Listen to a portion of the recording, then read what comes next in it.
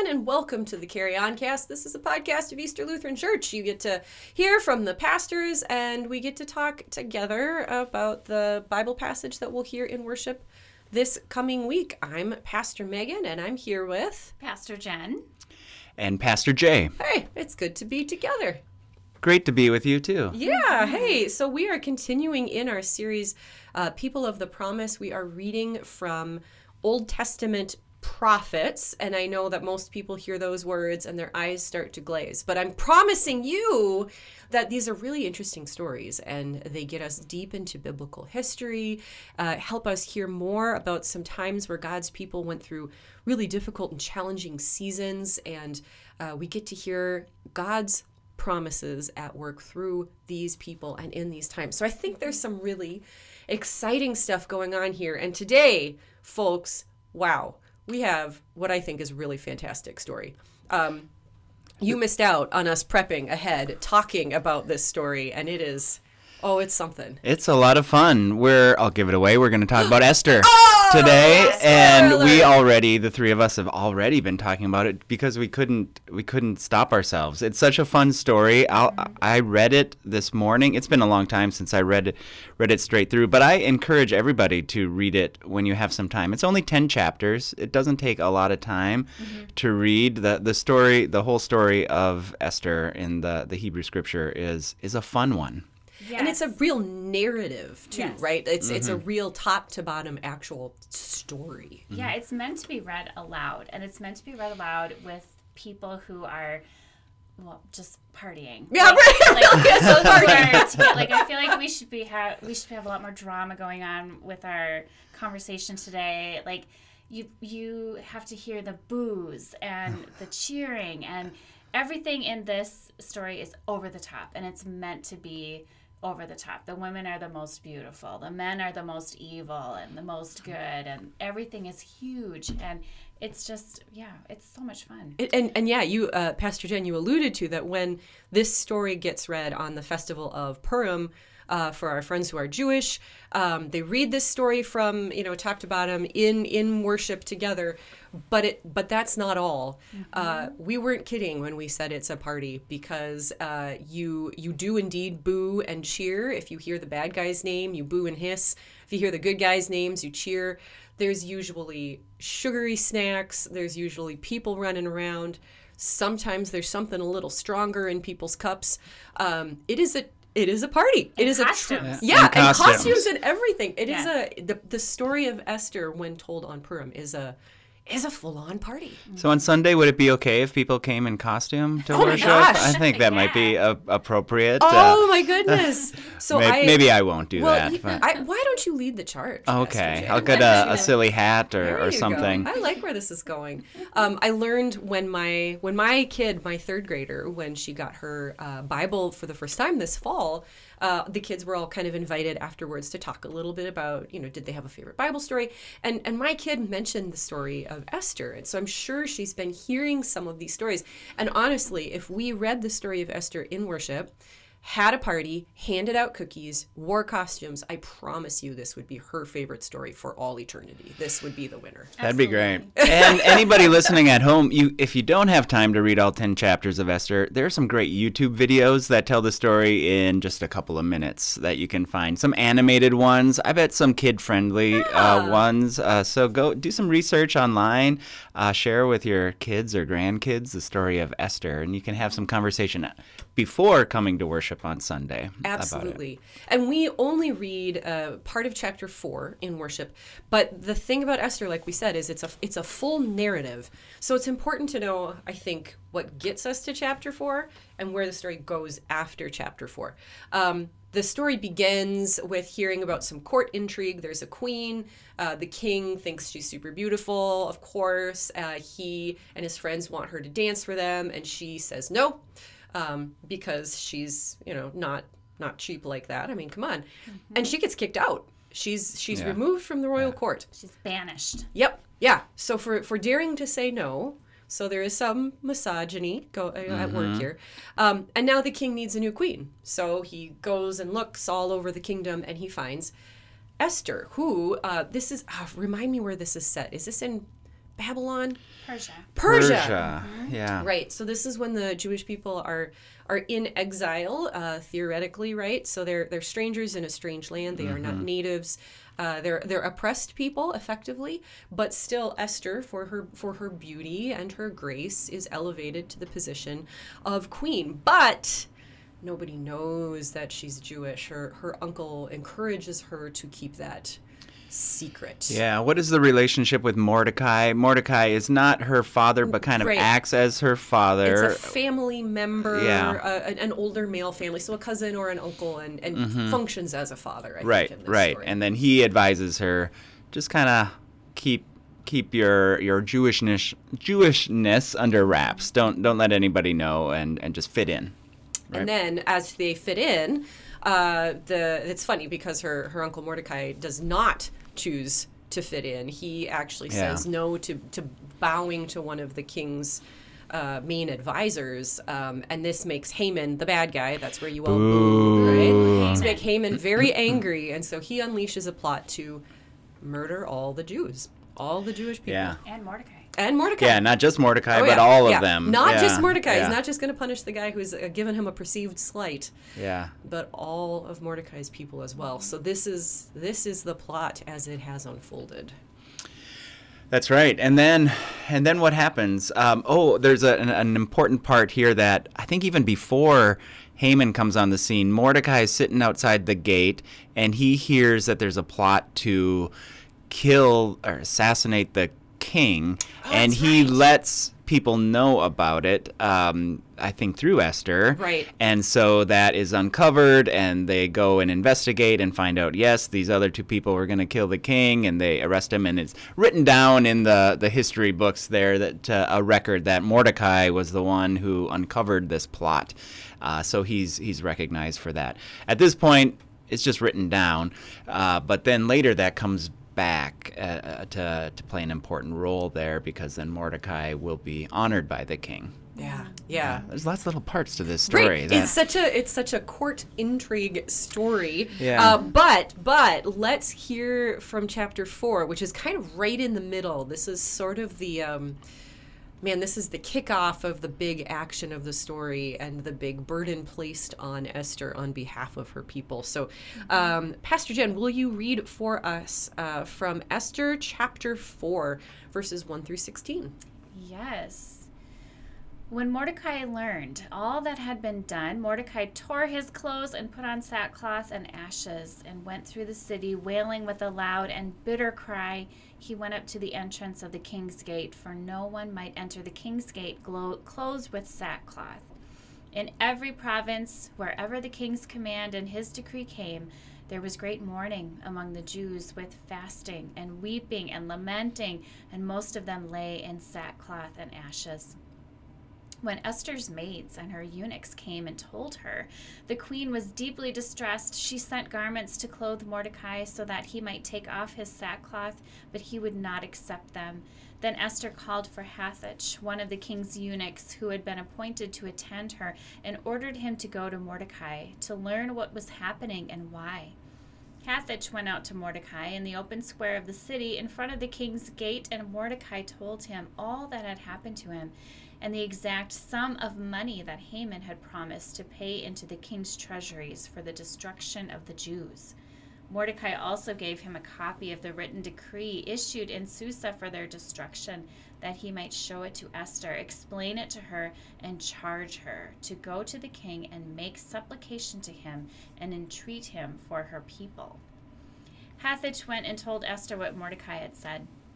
Then Esther spoke to Hathach and gave him a message for Mordecai, saying, all the king's servants and the people of the king's provinces know that if any man or woman goes to the king inside the inner court without being called, there is but one law.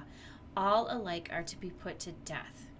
Only if the king holds out the golden scepter to someone may that person live. I myself have not been called to come in to the king for 30 days. When they told Mordecai what Esther had said, Mordecai told them to reply to Esther, do not think that in the king's palace you will escape any more than all the other Jews, for if you keep silence at such a time as this, relief and deliverance will rise for the Jews from another quarter, but you and your father's family will perish. Who knows? Perhaps you have come to royal dignity for just such a time as this." Then Esther said in reply to Mordecai, "Go, gather all the Jews to be found in Susa and hold a fast on my behalf, and neither eat nor drink for 3 days, night or day. I and my maids will also fast as you do. After that, I will go to the king, though it is against the law, and if I perish, I perish." Whoo-wee! Look at that lady and all her confidence.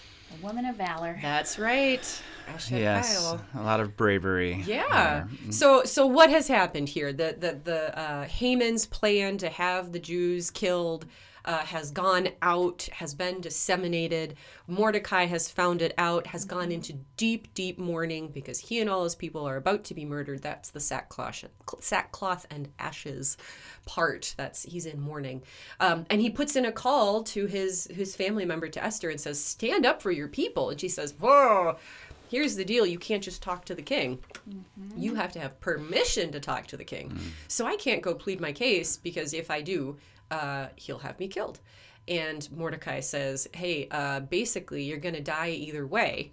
So maybe this is the time that you need to step up and you need to do something good." And she says, "Well, if I perish, I perish." And she makes up her mind to do what she can do. And if Christians know the book of Esther, since we don't celebrate Purim, they may most likely know that phrase, "for such a time as this." If you keep silent at such a time of this, it will not go well for you. But perhaps you are in this position, in royalty, in the palace, for such a time as this, to act on behalf of others to save the Jewish people. Yeah. I think that line, "for such a time of this," can veer into throw pillow theology, the kind of a neat little line that you can cross stitch on a pillow, and for such a time as this. But it's more than just like this sort of inspirational saying. It's this confidence that God has been at work in your life to bring you to this place, and you are being called upon to use your position, your abilities, your privilege, your skills, everything at your disposal, not just for your own good, but for the good of others, to save the lives and welfare of others. So it's more than just a feel-good little phrase. It's a hefty challenge, I think, and responsibility. Yeah, very meaningful. And we've talked about the prophets being not just fortune tellers or future predictors, but speaking God's word into a particular time and place. And I think that's why this book of Esther fits with that theme of the prophets and being a people of promise, because Mordecai and Esther recognize the moment for what it is. God is not specifically mentioned in the book of Esther, which is interesting. It's a whole book of the Bible where God is not named even once. But they are people of faith, people of Jewish identity who recognize a call to act in a certain way in a particular moment. Both Mordecai and Esther. Mordecai being willing to stand up to Haman, not bow down to him because of his loyalty to God as a Jew, and Esther recognizing her responsibility to act not just for herself and her own safety, but for the people. Yeah, I love Esther's complexity in this book and her struggle in that she is called to recognize her position of power and to use it, and to use it to the point where she doesn't know, but it's very possible that she is putting her body on the line, her life on the line. This is her calling, and I love that she struggles with it, and that she is going back and forth and wondering, is this the right thing to do? And that she's human, and she's trying to figure all of this out. And I love that in the end she says, well, okay, this is it. Yeah, this is my time. This is what needs to be done. And I think that's just really moving. Yeah. And from here, the story gets, I'm going to say, rather twisty, because now the court intrigue portion of the story really gets deep. There's this whole ploy by Esther to try to have this big feast, and at first the king turns it down, and then she has to wait a little bit longer, and then she has this other feast, and it's It's a bit much. It's a bit soap opera for a while. Well, yeah, but it is entertaining, so it does keep your attention. Yeah. That's right. But I do think this is kind of the climactic moment here, where Esther does make that choice to speak truth to power. I like what you said, Jen, about she wrestled with it for a while. It wasn't an easy decision. It reminds me of that saying that maybe you've heard: "Speak your truth, even if your knees tremble," or something that, or your voice cracks, or whatever it is.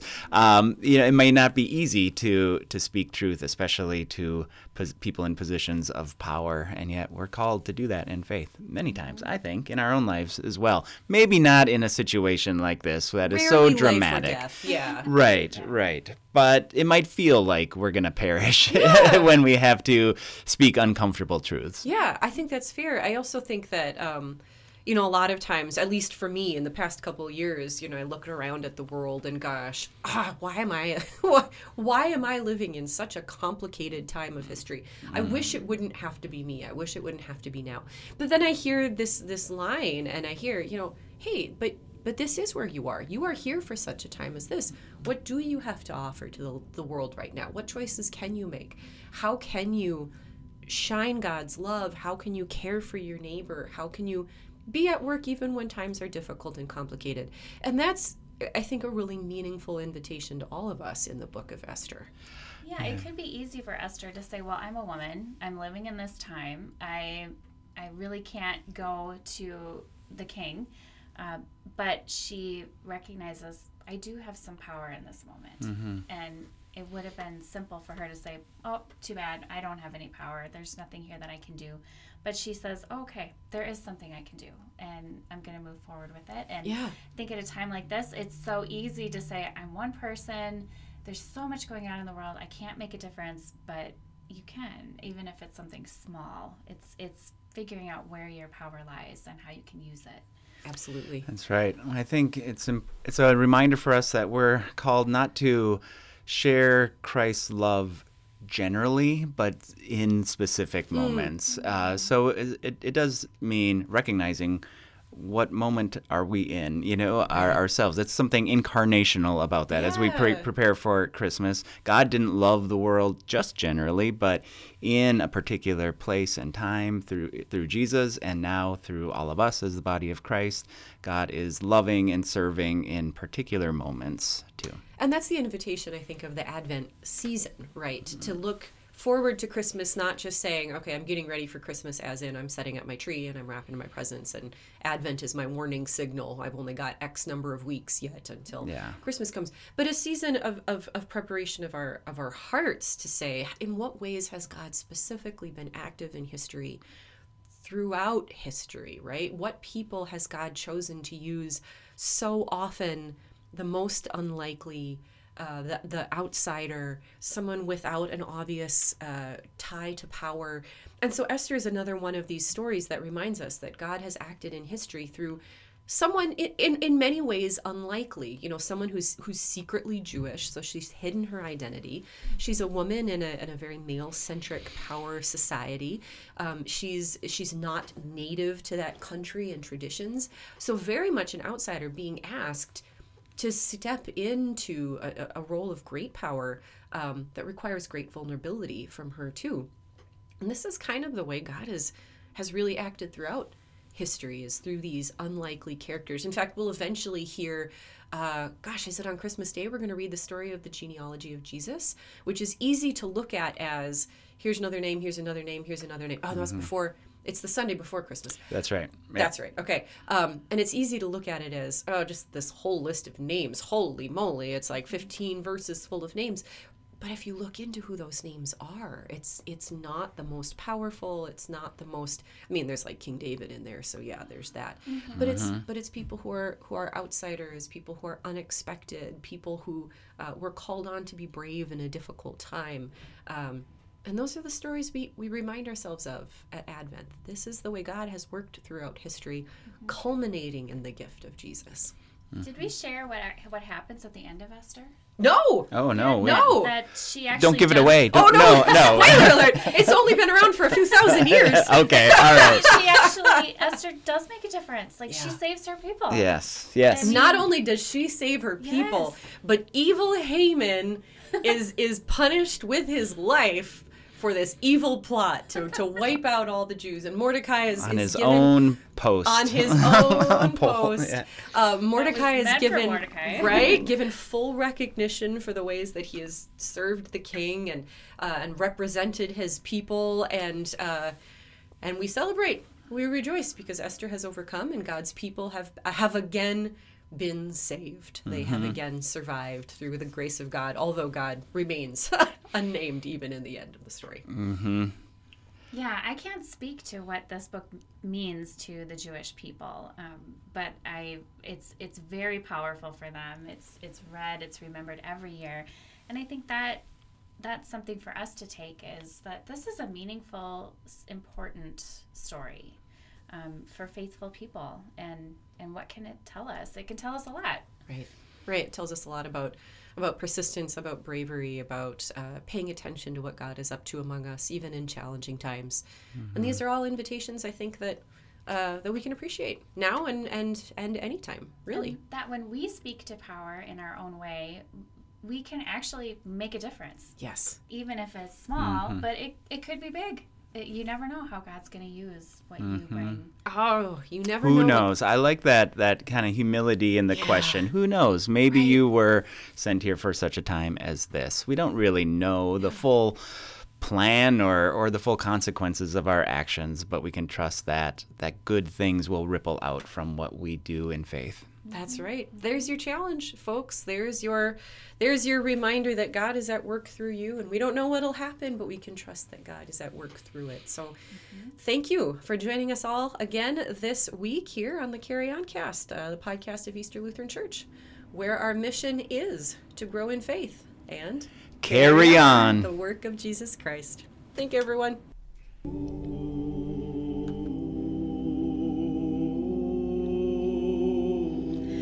May the road rise up to meet you. May the wind be always at your back. May the sun shine warm upon your face. The rains fall soft upon your feet.